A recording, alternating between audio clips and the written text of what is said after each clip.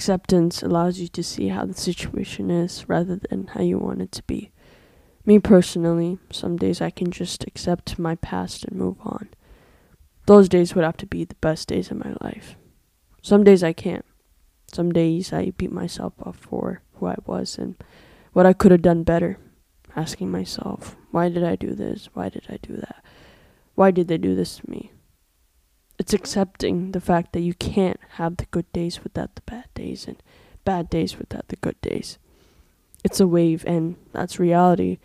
When we resist the present moment and diverting our attention to the past, we are leading ourselves to unhappiness.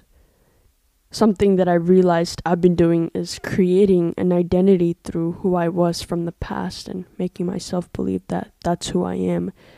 That's one of the reasons why I can't let it go. Identity is just an illusion.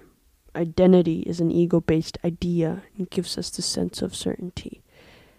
The ego is sometimes what leads us to unhappiness. When we learn to accept the ego, we are learning to let it go. When we accept the ego, we are accepting the past. When we accept the past, we are letting go. Stop trying to create an identity and live life here and now. Accept that you can't go back and change. Accept the fact that you can't control your thoughts sometimes. Accept the fact that it's okay to have bad days. Accepting is key to happiness and peace. And the more you resist, the more it will persist. So if you truly want to let go of something, just accept it for how it is, rather than how you want it to be, and live life here and now.